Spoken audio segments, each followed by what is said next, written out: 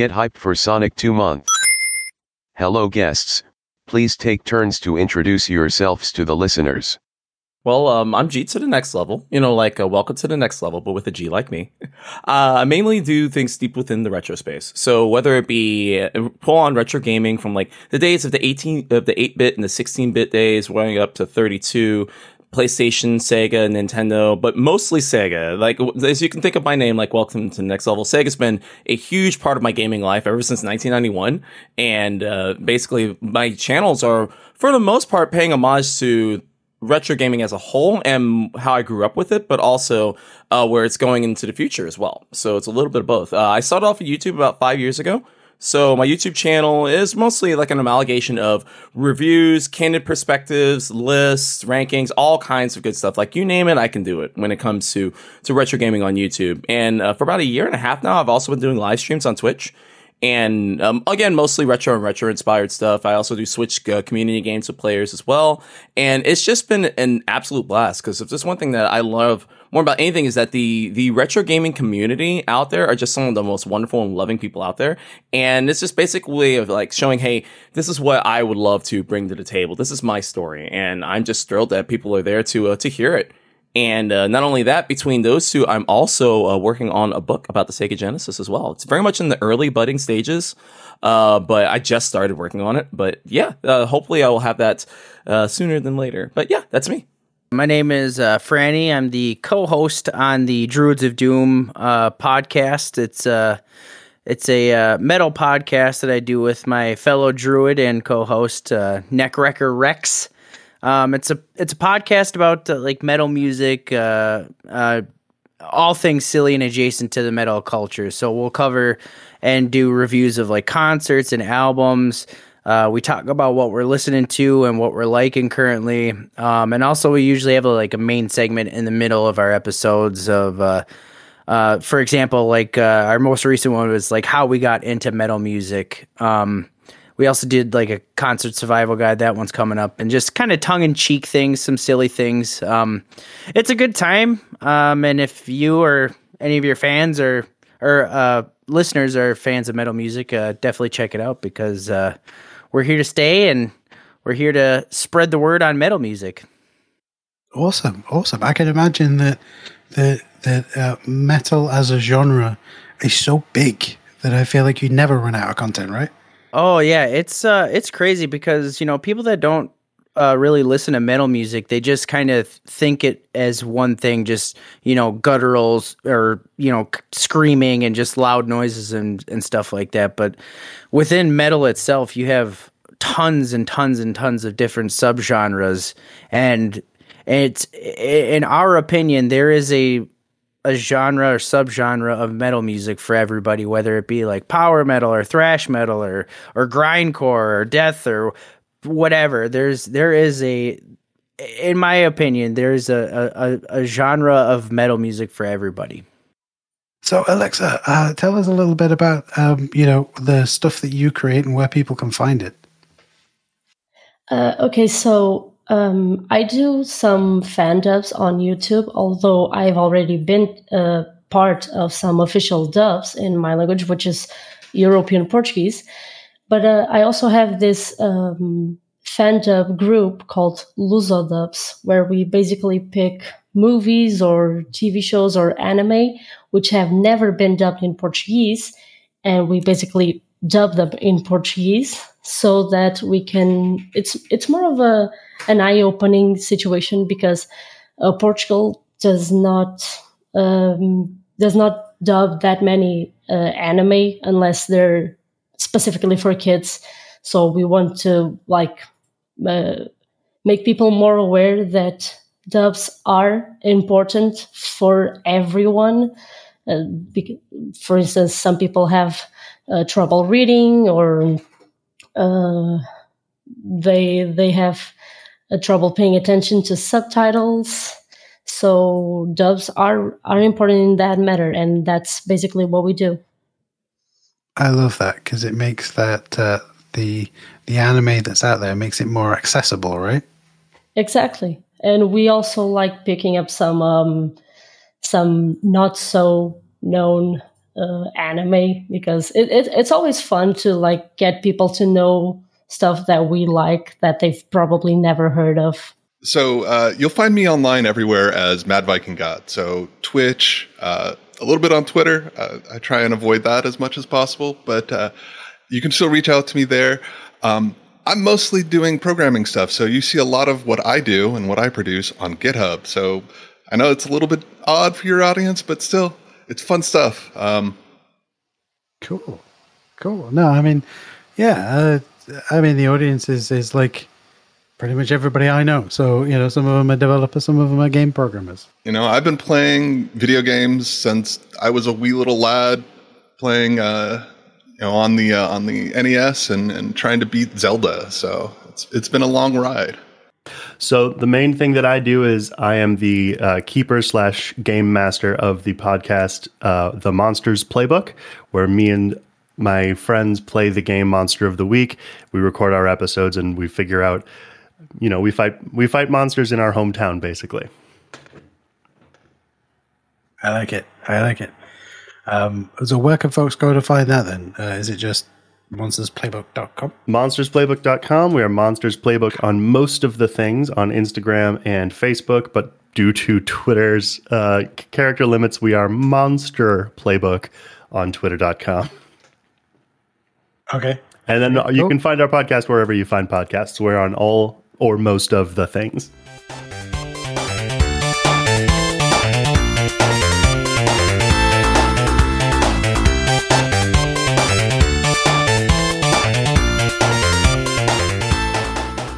Please tell us what is the first thing that comes to mind when I say Sonic 2? Oh, easy for me. First thing that comes to mind is Tails, the boy. That's the first thing that comes to mind, because when you think about it, Sonic 2 basically, for me, it did everything that Sonic 1 did, but it was just so much faster and so much better and so much cleaner. But the biggest thing that just immediately, like if you say Sonic 2, like the first thing that pops to mind, like what's the most important thing to you about Sonic 2? To me, I guess, about Sonic 2, and to me, it's Tails. It's the introduction to Tails, and like possibly the best gaming sidekick ever, really. I like it. It reminds me a little bit of, over the last few days, there's been this tweet that's been doing the rounds. So we're recording this September 19th, right? So we're a bit in the past when people are listening. But there's a wonderful tweet that's been doing the rounds of like, hey, video game designers, I just want a little buddy mode where my brother, my kid, whatever, someone who's not really that interested in games can just pick up a controller and start playing. And I feel like Sonic 2 Tails, especially if you're playing as Sonic, you could just throw a second controller in there, and guess what? You've got a little buddy mode. They can't be hurt, they can't die, but they can help you get through the level. Yep. That's fantastic. Absolutely. Get through the bosses quicker. Yeah. Absolutely, yeah. Oh my goodness. And also a huge help in the bonus stages too. If you have somebody actually controlling Tails, oh yeah, he's a huge help in the bonus stages too. Yep. Rather than having the AI try to control him and losing all your rings. Right. Oh my goodness. Maybe we should do that one evening, Squidge. I'll come round to your house. We get some pizza and some I don't know, some pop or something, and just play through Sonic 2, and I'll be Tails. Nice. You'll get an elbow in the face, I'm telling you. You've been warned. You'll get an elbow in the face. Wait, is that a threat in case I do something wrong, or just I turn up, hey Squidge? Both. Let's just go with both. Fair enough. Okay, so let's talk Sonic 2 then, right? Before we got hooked up together for this recording, I know that you went back and replayed it, so I think you might be one of the few people we've talked to who have played it the most recently. So this is going to be fun, right? Yeah. I did get to replay it. Unfortunately, as with my childhood, I still have not beat it yet, though. Oh man, I was in the same position with the original Super Mario Brothers on the NES, which I guess we'll come around to in a minute. Yeah. It took me until the early 2000s for me to actually beat that game. And like I had it when I got Super Mario Brothers for the NES when I was 4. And I'm years old now, so it's taken a whole lifetime for me to beat it. But I beat it about 10, 15 years ago, so I'm happy about that. It's crazy because like looking back, I had more free time as a child to play and beat that game, and I never did. And now that I'm also years old, as an adult with expendable income, I still have not beat it. Just because life gets in the way now, like actual adulting stuff gets in the way now. So, yeah, becoming an adult was the worst decision I ever made. God, it sucks because it's a choice you can't make. It's just given to you. It's thrust upon you, whether you're ready for it or not. Absolutely, it just sort of sneaks up on you one day, doesn't it? Okay, so what is the first thing that comes to mind when you think Sonic 2 on the Genesis? Oh, man. The first thing that comes to mind is my aunt and uncle and my cousins. I say that because, like, when I was growing up, my parents, they were actual, like, gamers in a sense, like, you know, back in the day, what you could classify as gamers. But we were a Nintendo family, you know, Nintendo power all the way. Right. And we all loved it. But every once in a while for like, you know, holidays like 4th of July or Christmas or Thanksgiving, New Year's, or just, you know, regular parties, we would go to my aunt and uncle's house. And they were a Sega family. You know, Sega does what Nintendo don't for the people that remember the advertising. But, you know, all the, like, when we would go over there, like, all the adults would be, like, upstairs, like, you know, having cocktails and doing boring adult stuff that I find myself doing nowadays. While all of us younger folks were, you know, downstairs playing pool or foosball. But more importantly, we were playing Sega. And that's the first time that I played Sega. That's the first time that I saw Mortal Kombat with blood, because I don't know, I'm sure some of your listeners know that, like, you know, Mortal Kombat on the Super Nintendo had the blood edited out because Nintendo didn't want to have, you know, blood like that or stuff like that in any of their games. So that was the first time that I personally saw Mortal Kombat with blood and was like, whoa. But you know, regarding today's topic, that was the first time that I played Sonic. And after playing that game, I remember just being jelly as hell because I didn't have a Sega Genesis. Right, yeah. Yeah, we were an NES family, and then the great split of our early childhood happened. You know, our parents split up, and then, you know, Mum surprised us one day with the Mega Drive. You know, this was like over here, right? And it was like, oh my goodness, this is amazing. Sonic 2, Mortal Kombat, Comic Zone, a whole bunch of these amazing games. Oh, man, Comic Zone. Yeah. Oh, baby, that's a good one. If there is a Sega title that is most deserving of a reboot, it is Comic Zone. And 100%. Yeah, I'm not a creative person at all, except for the code that I write, but I've tried several times to sort of put across to people here, this is how they could do it, and it would be awesome. Like, I've had this vision of, like, the intro, we're going way off topic, but I had this vision of the intro being like, Sketch is just playing out the last chord in his band's, like, song at some greasy dive bar. Then he goes home and he starts drawing the comic, and then boom, he's in. And it could be like it wouldn't have to be it could be a 2D sort of side scroller, but you could make it 2.5D and mess around with the perspective and stuff, and have, like, oh no, we you know, the page is about to turn, a little mini game to jump over to the next page and climb up or whatever. You know, I've had all these ideas, and I'm like, Sega, you can have this idea for free. I don't care. Just give it to me. Just give it to me. Oh, man. Like, it's still to this day, that's like one of the craziest games that I've ever played. Like, and there's been some crazy games that have come out, but Comic Zone, man, ooh, baby. The concept alone is just bananas. It is.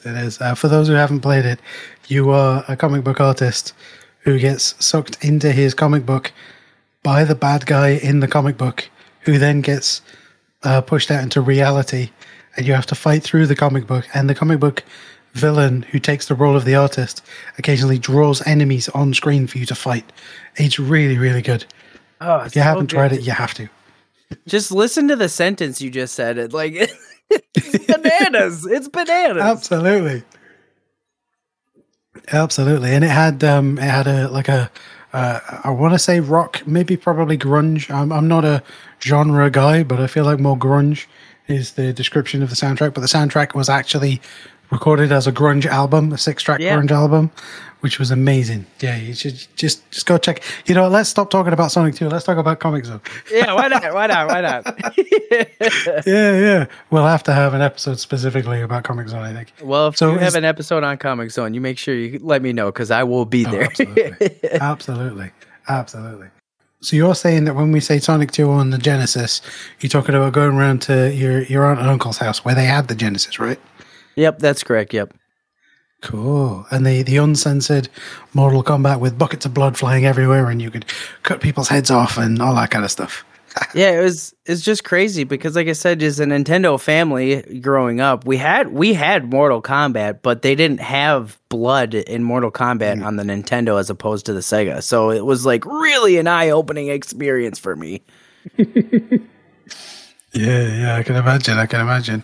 Yeah, we like I said, we went straight to the uncensored version, which was, I suppose, probably not as eye-opening as you. I think I've mentioned this before on the show. I'm going off into another tangent, but like the steps that perhaps you and I and people of our generation went through of discovering video games and the features and the leap in generations. They were huge leaps. Like, they were NES to Genesis, and then Genesis versus SNES, right? With the uncensored stuff, that was massive. And like now, you've got PS4 to PS5. It looks just a little bit more lifelike. You know? Yeah, it really is crazy. I mean, you go from like 16 to 32-bit games. It is literally a game changer, 100%. And then even like the soundtrack changed. You know, when they would go, I don't know a lot about like how the sound was engineered, but like going from like the NES to like the Super NES, the sounds and everything that they were able to do was just literally mind blowing. And like, to your point, like, you know, when we get, you know, quote unquote generation bumps nowadays, it's, this already looks really great, but now I can see like an extra like 16 hairs on this guy's head. Yeah. Which genuinely is, you know, it's an amazing leap, but it's not as visually not as much of a leap for the average player, right? Yeah, it's not as groundbreaking as it used to be. Every time I read Genesis, I got really confused. I was like, what the hell is a Genesis? And then I realized it was a Mega Drive. And, oh, okay. But no, yeah, it's the Mega Drive. I still have mine.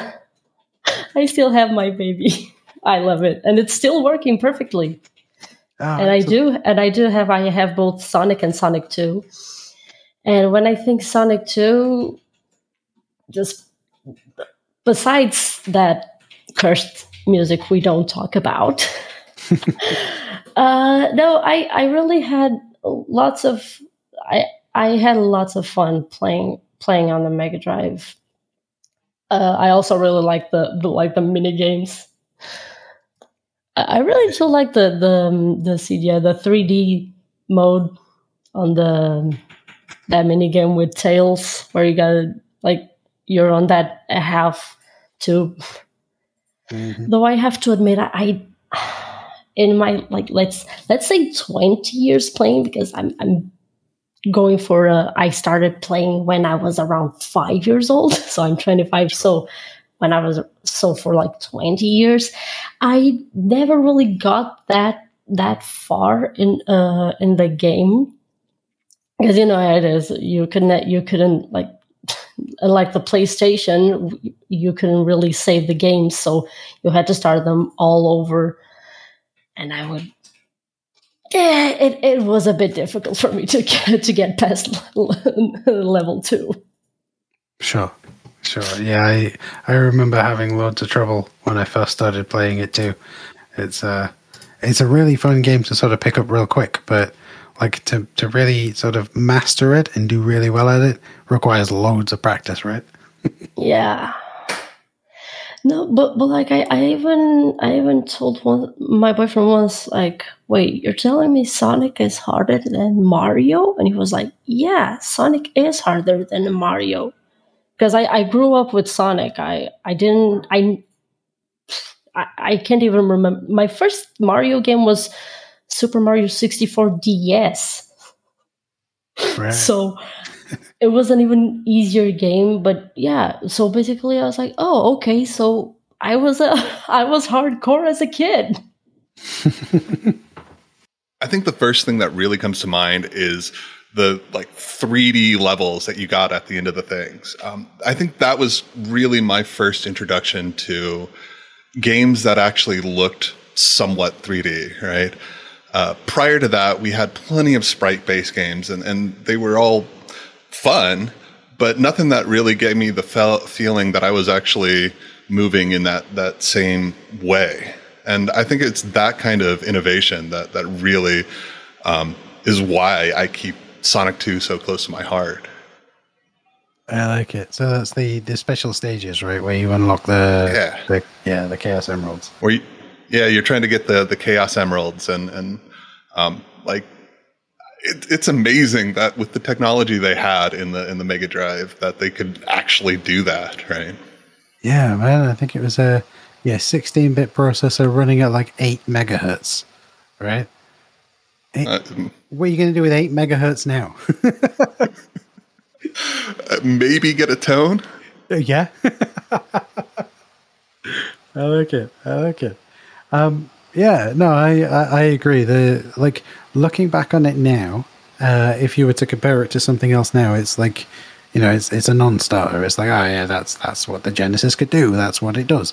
But at the time, you've gone from this side scroller that is pretty fast as well, right? I mean, okay, over here in the UK, we had the problem where the game was locked to 50 hertz.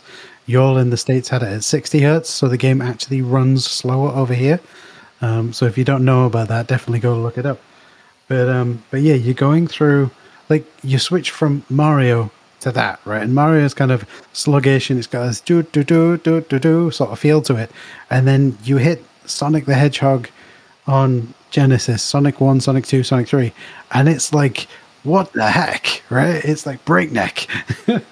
Oh yeah, I mean, Sonic 1 just defined the speed genre, it seems like, right? Where you are zipping through those levels, and you're having to make almost it'd be comparable to the racing games of today, where you have to make decisions on going left, going right, jumping, whatever, in just split seconds, because if you don't, you hit those spikes.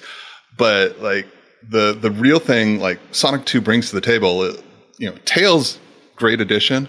I love the innovation when coming to getting around the levels, but the thing that the visual thing that stood out in my mind is those 3D areas. And it may not have been the first, but that was definitely the first one that I played. So definitely, yeah, because going from that 2D side-scrolly really fast, that's going to hit you in the face. And then, oh my goodness, what's this? A gigantic flying a thing that I can jump into to go to this special stage. Holy hell, it's now in 3D. What the? You know what I mean? I don't think we'll ever see that level of surprise in games anymore. Partially because, back then there was no YouTube, there was no way to get the game footage, and so they couldn't really show you that. You could see pictures of it in magazines, but you couldn't really see it. But also because, the technology's moved on so much that the next innovation is kind of PS3, the PlayStation VR 2 is there you go, boom. Oh, all right, okay, yeah. So it's bigger screens closer to my eyes. Yeah, I get it. Yeah, okay. Fantastic. Yeah, there is a lot more incremental improvements now. And I think that just speaks to how far we've pushed this technology, right? You mentioned VR, what was really kind of liberating in VR is that you get that 3D motion that you can feel with your arms actually moving and controlling things, and seeing that happen in the game versus, controlling it with either a controller or a mouse. There's some kind of translation that your brain has to do for you that's just so much more fluid. But even now, we're 5-10 years into the VR revolution. The changes are very incremental. They're still great. They're still cool, but it's not the giant leaps of 3D processing technologies that you got back in the 80s and early 90s. Definitely, yeah, definitely. And I feel like I've misrepresented myself a little bit there. I said, "Oh wow, PSVR 2, all you've done is made the screen bigger or whatever." That is still a huge innovation, but like you say, it's more incremental. It's a smaller step. It's still a big step, but like the step from purely 2D, 8-bit, low-res graphics to a 3D stage that's running really fast. It's huge. That's a chasm. Whereas, the step that they've taken from PSVR 1 to PSVR 2 is still pretty big, but nowhere near as big as that chasm, right? Yeah. I totally agree. I miss the heydays of gaming technologies. The introductory baseline of Mystic Cave Zone and the looming threat that nothing I ever do musically will match up to it. That pops into my head unbidden with alarming regularity, and it's one of those, of all the Sonic game music, which, as you know, is legendary. I think that is the one that is the most out of the gate. You're here now. Just it's just it slaps, it bangs, it's a pop. Well, I have to agree with you completely. And a lot of people do know this. Some people don't know this. But like the music itself was written by, and I hate saying this because I worry that it's going to come across wrong. But it was written by an actual musician, yes. Right? A bass player as well, right? Yes. Masato Nakamura is the bass player and songwriter for the Japanese pop band Dreams Come True, and he famously wrote all of the music for the first 2 Sonic games. So, in a roundabout way, what I'm saying is vaguely correct. It was written by a professional musician who gets paid to make music and is in a band. So, and boy does it show. The highlight from Sonic 1's Starlight Zone also comes to mind with hysterical regularity. They're just good songs. I agree. There's something to be said about, I would say, most of the Sonic soundtracks, not all of them, but most of the Sonic soundtracks, and really, really good music. That's like, there are certain... I know we're supposed to be focusing on Sonic 2, but there was a time in my childhood where I would be playing the game Sonic and Knuckles. I would get to the zone, Flying Battery Zone, and then I would just let the game sit there while I listened to that song. This was like in the days before you could go and download music that you liked that wasn't on a CD or something. This was the only way to play that. So it's like, I want to listen to that song. Guess I have to play 20 minutes of Sonic and Knuckles. Yeah, people. I was saying this to someone the other day. People will never know the combination of the joy and the agony of sitting through a level, a portion of a game to get to the one bit that slaps that you really like. Yes. Right? Because save states and save games, and I mean back then it was passwords, but all of that stuff, it just didn't exist. It didn't exist. Oh my goodness. And I was saying to someone the other day about I was trying to hook up a Mega Drive to a TV to show the kids, hey, check this out. And I'd forgotten, because like there's a specific frequency band you could jump to actually get it tuned in, right? Because you're going to use the RF cable. And I ended up on YouTube, and this like 12-year-old was teaching me how to set it up, and I felt really bad. I mean, I felt bad for saying, hey, it's a 12-year-old. So what I mean is, like, the YouTube person was like, so take this round connector thing and plug it in your TV. And if you don't have a TV that has one, your TV is too new, so go get an old one. So that hit me in the ibuprofen. And then he plugs it in, and then they go, so what you got to do, switch to TV mode where it's all this weird black and white stuff on the screen. What? Switch to... They didn't know what it was. Oh, this is the best bit, right? Go to scan, and go through the MHZs. I don't know what they are, but go through those and you'll eventually find the video game. Oh, our history has been lost. This is a dying language. I had the same hit thing. Me right in the lower back. Yes. I had the same thing. It hits me right in the bifocals. I recently got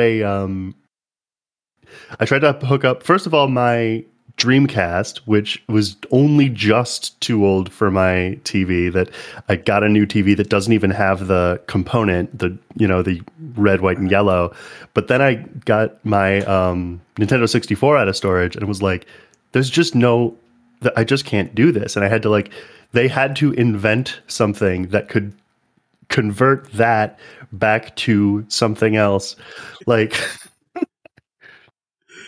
Yep. That's the real pain, isn't it? When you can't, you're like, how do I don't, this is supposed to be universal. These are standards for a reason. Right. Oh my goodness. Old man yells at cloud.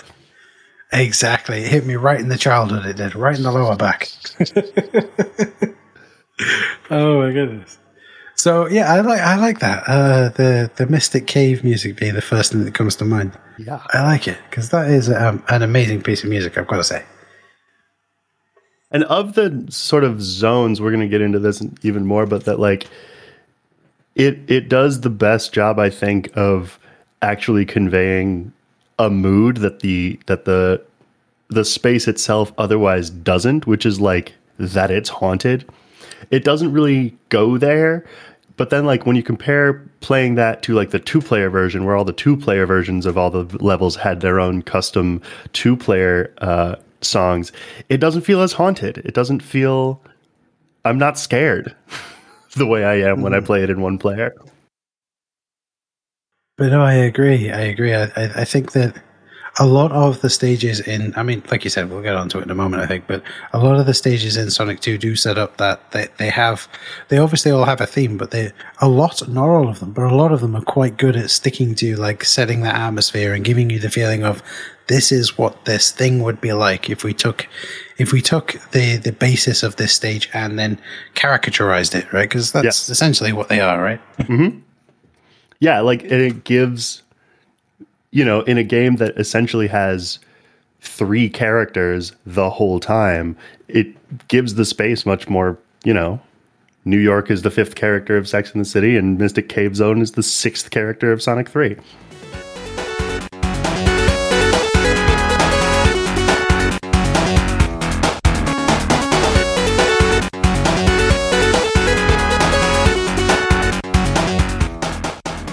Please tell us what is your least favorite zone and why is it Casino Night?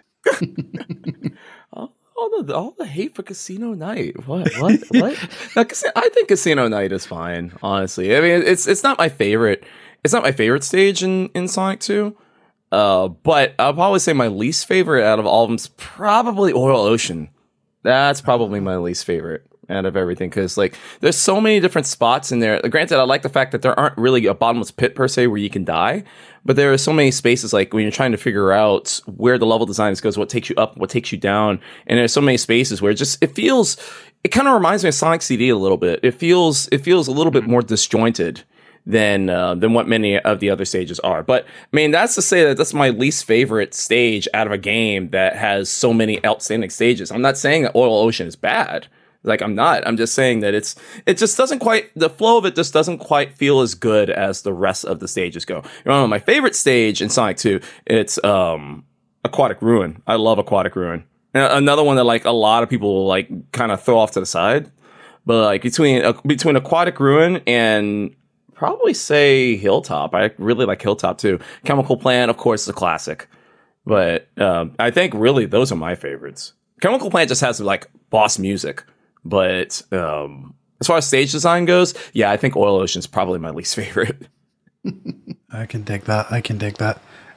Which one was your favorite one, Squidge? Was it Chemical Plant, or am I mixing that up? Mystic Cave.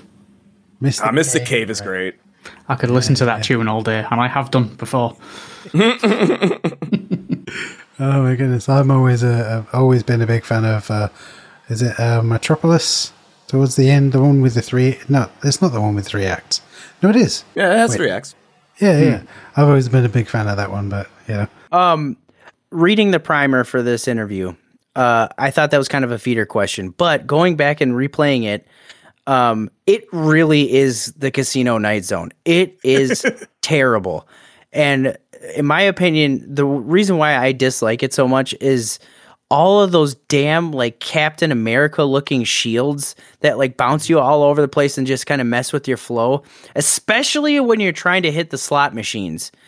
Oh my God. I got so frustrated trying to get into the slot machines, and then I'll hit like a Captain America shield or, whatever, those little bumper things or whatever. Yeah. And it would just like bounce me out, and I'm just like, oh. And then another thing that really kind of peeved me off about the Casino Night Zone was the little red bumpers, the spring pad things or whatever. But the red ones where you'd have to like sit and like kind of marinate on it before it would shoot you out. Oh my gosh, it just took forever to like push down and then like shoot you out. I'm like, this is a Sonic game. It's supposed to be fast. It's supposed to be hectic. And like, to me, it just really, really, really broke that feeling of speed. And like, it just kind of broke like the whole sense of what like I remember and what I perceive to be as Sonic, just insanely fast hedgehog. And then that would just completely slow it down. And I'm like, well, this kind of stinks. Yep. I totally get you.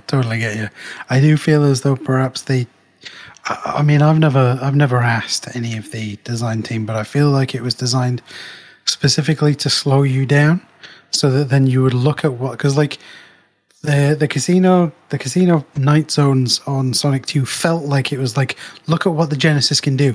Look at all these colors. Look at all of these effects. Look at everything that's happening, right? And I feel like perhaps the level was designed to slow you down so you could take it all in. But like you said, it's a Sonic game. I want to run from left to right as quickly as possible.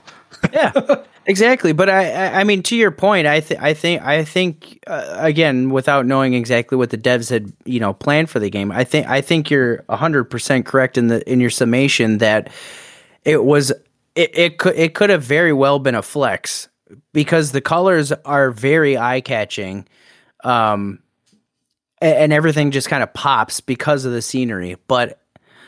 Like I said before, it's a Sonic game. I want to go fast. I want to go real fast. Absolutely. Gotta go fast, right? Yeah, you gotta go fast. Yeah.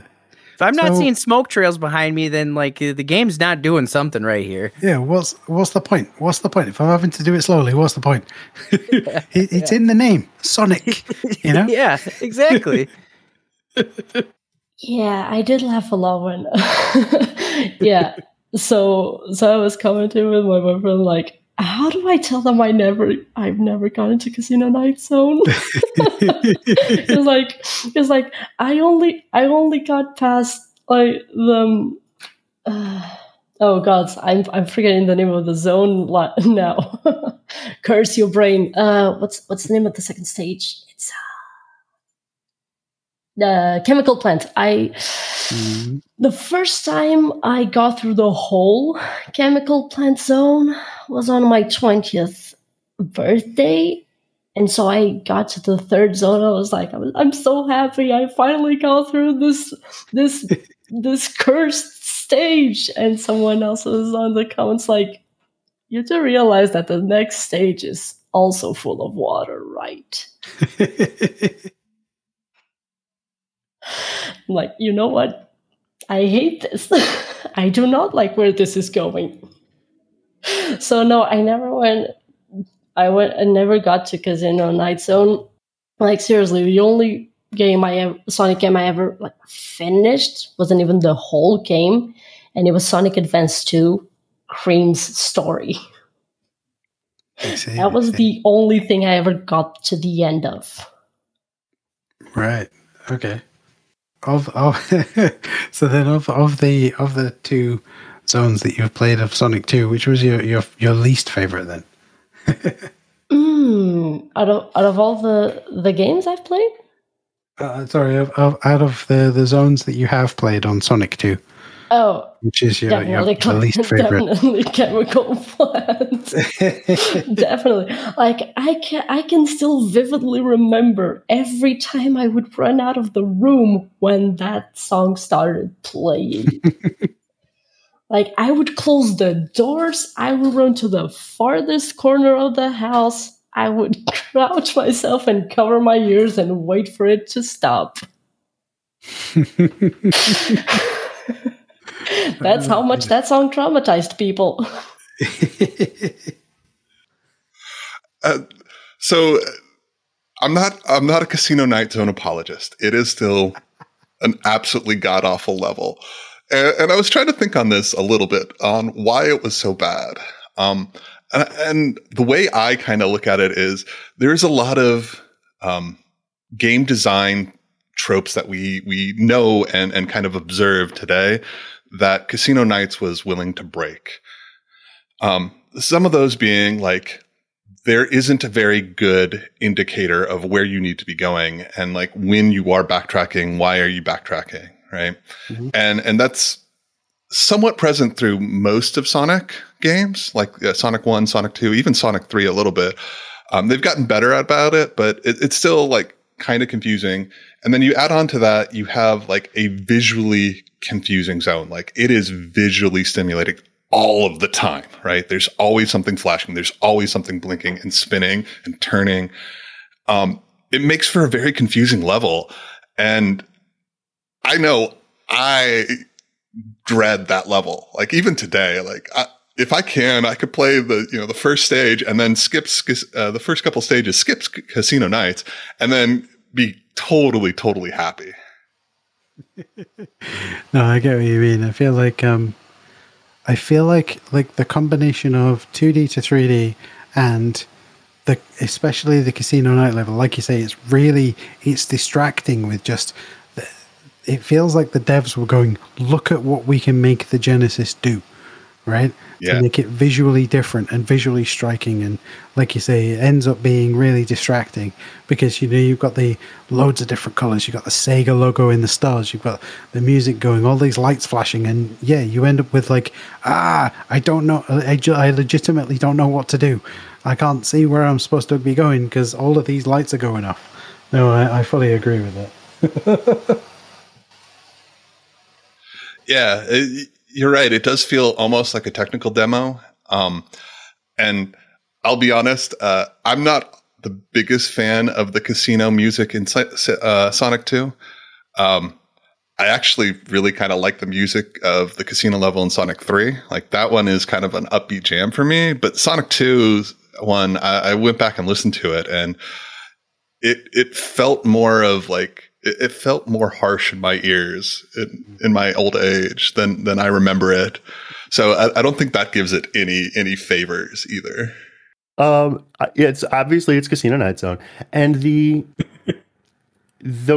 a close second of worst ones to me is Hilltop Zone. Well, I don't know what the deal with that zone was supposed to be, but the thing about Casino Night Zone is when I was a kid and I would have like younger friends or younger cousins come over and we'd be playing it, like that level is not designed to be a Sonic level. The brand experience, if you will, I work in marketing and it's warped my brain. The brand experience of Sonic the Hedgehog as a piece is go to the right as fast as you can. And all of the levels are designed to make going to the right as fast as you can as interesting as possible, except for this one, which is designed to make you go, I'm going to try that one again. And so when I would see my younger cousins and my younger friends play this game, they wouldn't play it like a Sonic level. They'd play it like a casino. And then they'd die because they ran out of time. And it's like, you made the rules. You built this thing to be a slot machine that you do again and again and again. I just did what you told me to, and then you killed me for it. And I think that sucks. No, I agree. I think I said this to someone a few weeks ago, actually, that it may be on one of these episodes. I don't know. That my feeling with the Casino Night Zone, especially the Sonic 2 casino stage, is that it was quite literally Sega does what Nintendo don't. Like, look at all of these colors and flashing lights and all of this stuff, right? Yeah, you're not wrong. And the neon and the colors that shift, and yeah, the other thing, there's a particular character to the sounds in Sega versus Super Nintendo games. And not to keep going back to Mystic Cave Zone, but it is typified by that kind of dirty saw bass. That, like, think about the sound that it makes when you die in Sonic. It's got heft to it. It shakes and vibrates, and it has sharp edges. They really couldn't do that on SNES. They couldn't make those sounds, and I don't know why. I don't know enough I know enough about sounds to know that they are being created from different root synthesis, but that's the end. That's as much as I know. Yeah, my experience is that it's different sound chips, perhaps. Yes. That's and then there'll be a slightly different command and control programming stuff that goes into it. That programming stuff, that's a technical term that indeed. Developers use. I learned that in college. Absolutely. We use it in my industry all the time, programming stuff. Yes. But yeah, I think the idea is that they had completely different because they had different end goals as well, didn't they? So like the Genesis, the Sega hardware was always bring the arcade home, and Nintendo hardware was always like, and this has been really well documented, but it was always like we'll use what we have rather than wasting money on, not wasting, but spending loads of money on research and development. The Game Boy was quite literally, we have a shed load of these dot matrix screens and a bunch of 8-bit microprocessors. Can we glue them together somehow and make a really small, low-powered video game? And Gunpei Yokoi, the absolute genius, went, yes, I can. Hold my sake. Well, yeah, and that's it goes back to, I think, the origins of Nintendo as a card company, as a toy company, and even into and beyond and after Super Nintendo and such, when they got into Wii and they got into Switch, those are toys. They are there to be played with, versus a company like Sega that, by the time they got to the Dreamcast, they were literally putting 3D, fighting games in the arcades at the same time they were bringing them to your house. And unfortunately, Sega's move of don't do it better, do it first, shot them in the foot over and over and over and over and over again. Absolutely, which was a real shame because, when it came out, I think that personally, I think the Dreamcast was slightly better at what it did than the PS2. I agree. It was much, in my opinion. And when it came out, that was true. And the other thing that it was better at was attracting huge weirdos to make insane games for it. What's that? You're talking about me again, eh? But yeah, ditto with the Genesis at the time too, right? That it was a sort of where Super Nintendo had your, they owned the Final Fantasy IP at the time, and it was like, this is a place for I don't know, serious games or, games that made you feel fancy. But Genesis had just whacked out stuff. That's where all at least where I got it was the mutant football and crap like that. Just bonkers. Yeah, it was more from my point of view, we drifted into the console wars, but I like it. From my point of view, it was more Nintendo, like you said, Nintendo was a toy and it had experiences. Mm-hmm. Long form experiences, whereas the Sega games were, they felt like if you could take punk rock and grunge and make it into a video game, right? Yeah. That's what it felt like, right? Because they knew their target demographic was 13 to 30-year-olds, and that's a pretty big demographic. Yes, right. And they don't have a lot in common. Absolutely. I don't know if you know that. Trust me, I don't know that. I don't know how many 13-year-olds you are hanging out with any kind of regularity. but I'm concerned. None. Yes. I am no longer concerned.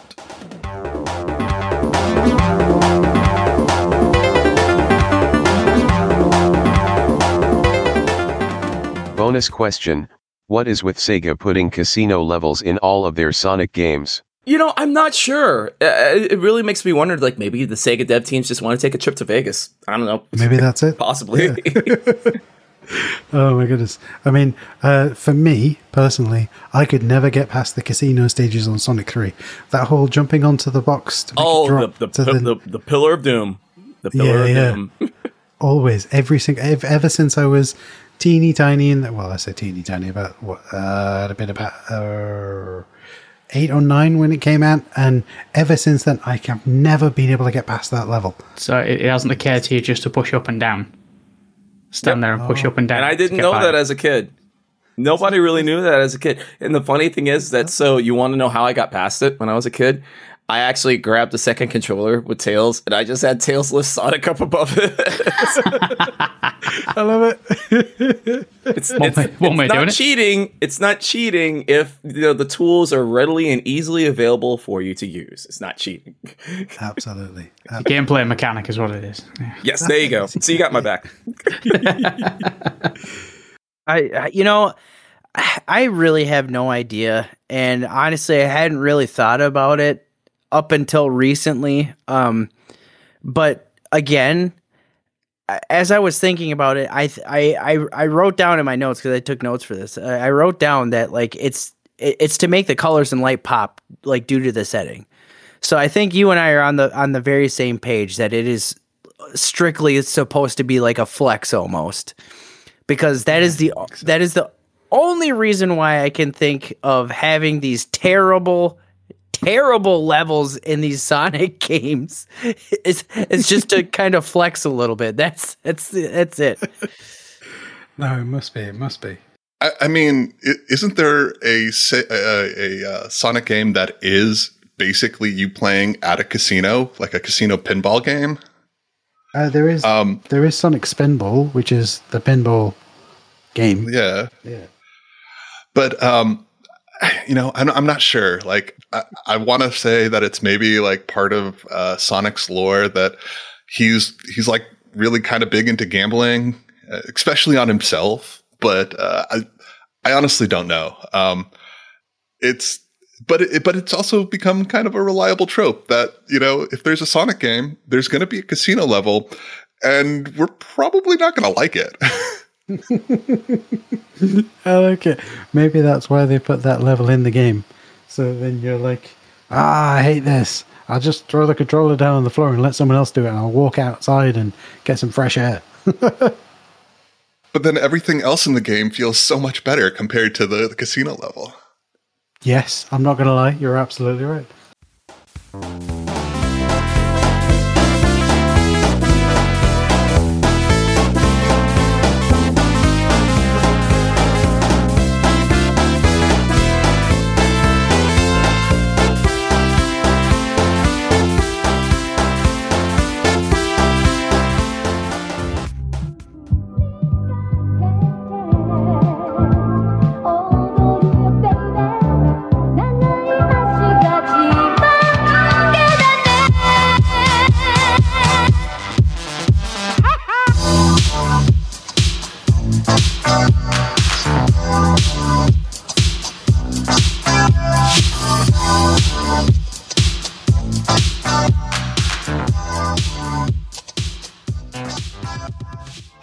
Intro music is Among the Stars by Muse Station Productions. Outro music is I Need You Watashi no Sabate by GH. Spoiler break music is Spectrum Subterfuge Mix by Phonics. Palette cleanser music is Breathe Deep, Breathe Clear by Siobhan Degay. See the show notes for more details.